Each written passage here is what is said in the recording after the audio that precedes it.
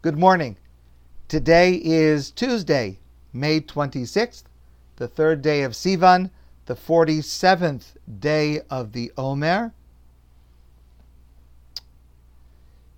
The Ten Commandments does not exist. What I mean by that is the phrase Ten Commandments does not appear anywhere in the Torah. Obviously, the passage to which it refers exists, and it's the center text and focal point of Shavuot, but that phrase, Ten Commandments, to the best of my knowledge, does not occur anywhere in the Torah, and does not occur, to the best of my knowledge, anywhere in classical Jewish sources, and I do not know its origin. If you have an idea of it, please let me know. But this passage, which of course is central to Shavuos, what God spoke to the entire Jewish people at Mount Sinai, that is referred to in the Torah as Aseres Hadvarim. Literally, that means the 10 words, or the 10 statements that created Judaism, that created our identity, and that has influenced all of mankind until this day. So, Aseres Hadvarim is the phrase used in the Torah. In rabbinic literature, it's referred to as Aseres Hadibros. I don't know the reason for the change in the grammatical form, but it means the same thing, the 10 words or the 10 sayings. And the correct, precise translation of that term emphasizes for us the central theme of this Yom Tov is words. The power of words to inspire, the power of words to instruct, the power of words to heal. And this is also a dominant theme in the book of Ruth, and it is one of the reasons that we read the book of Ruth on Shavuos. There are many examples of this, but permit me now to share one brief example that holds a very important practical lesson, and it's something that's very meaningful to me personally. I think about it all the time, and it goes like this. So the story of the book of Ruth begins with the downfall of Naomi, and she says about herself, Ani Malaya halachti, I left my home full, meaning I was wealthy, I was important, I had a husband, I had sons, and she left Beis Lechem, Bethlehem, but literally Beis Lechem, the place of bread, the place of fullness. I left full, she says. Malaya halachti, I left full. V'reikem, v'reikom, heshivani Hashem. But God has brought me back empty, disgraced, impoverished. Her husband and sons passed away, and she comes back poor with Ruth, her former daughter-in-law, certainly a wonderful young woman, certainly a sincere convert, but also another person to worry about supporting.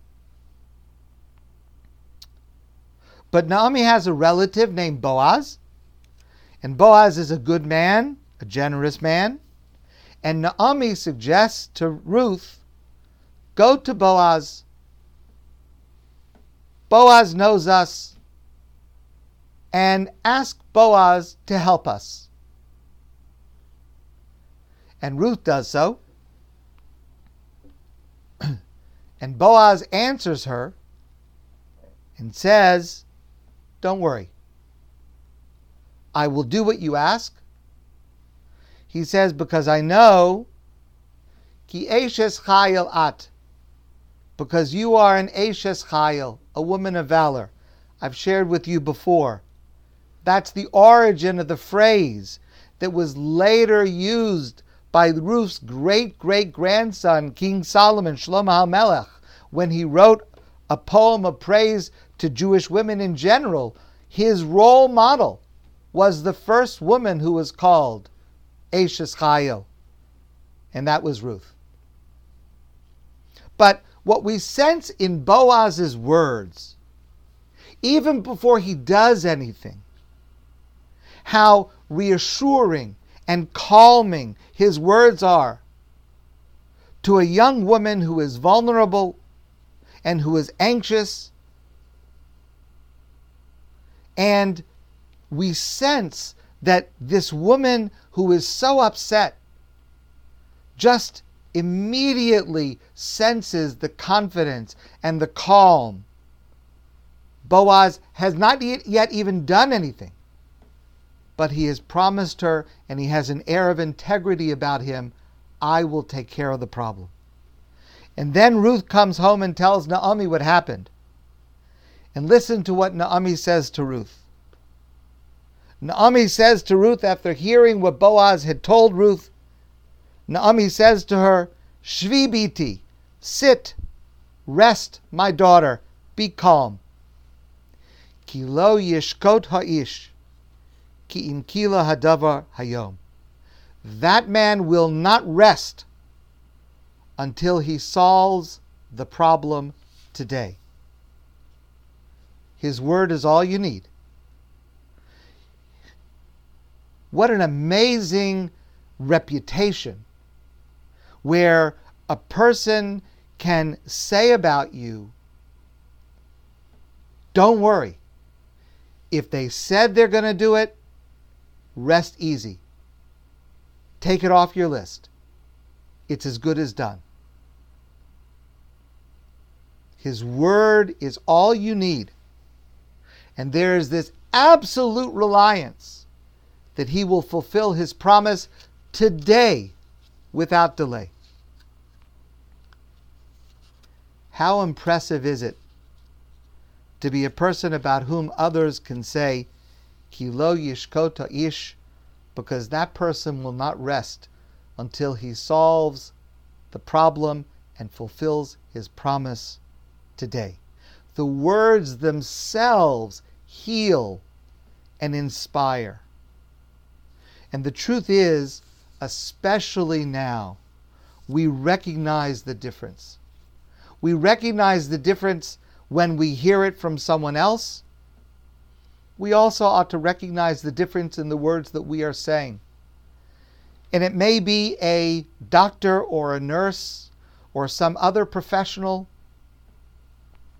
It could be a service person. But there's a way of speaking when you're anxious and you're worried and you're afraid. There's a way of speaking that just simply puts you at ease. It's gonna be okay. I'm not worried anymore. I have full confidence that this person can do what needs to be done and will do what needs to be done.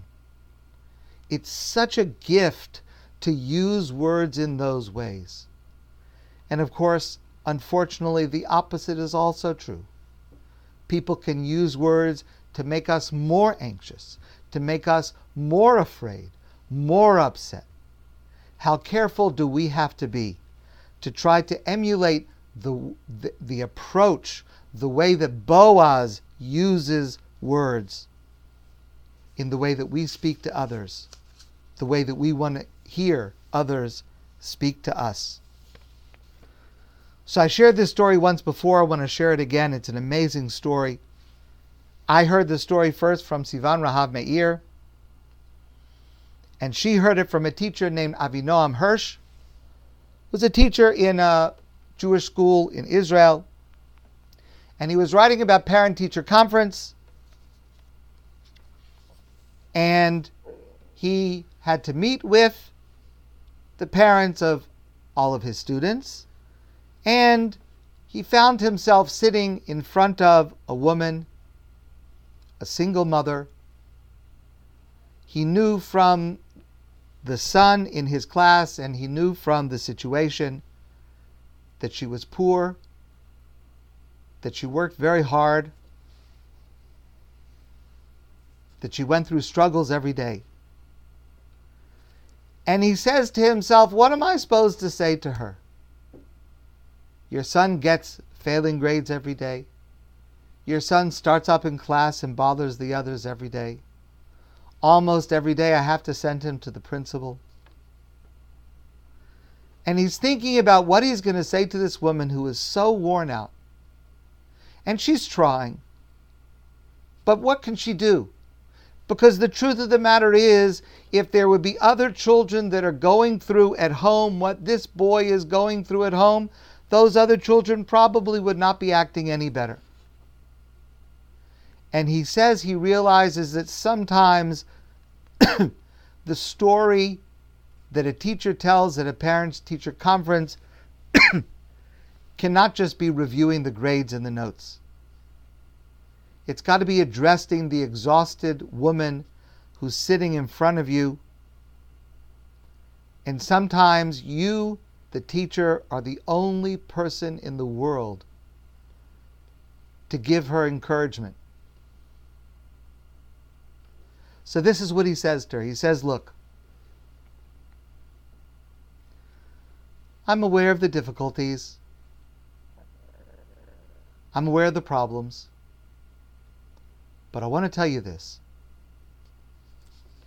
In my entire class, I do not have another child who loves his mother as much as your son loves you. When I took him out of class today, because he was again disruptive, when I took him out of class today, he didn't care about anything. He didn't care about going to the principal's office. He didn't care about not being allowed to go to recess. He didn't care about anything. The only thing that got to him was when I said to him that I was going to be meeting you, his mother, tonight at parent-teacher conference. And that's when this boy said, please don't tell my mother. Give me one more chance. My mother has too many difficulties with me already. Please don't tell my mother. So the teacher says to this woman, listen, I have students that get straight A's. And they don't care about their parents at all. But you, he says to this woman, you have merited a boy who loves and admires you so much that the only thing he cares about is not to cause you pain. And I want you to know that's a great gift. And the teacher could see how this woman sat up more straight. And she got up and she left with a feeling of positive, inspiring. There's something good happening. Sometimes you have to give negative news. Yes, that's true.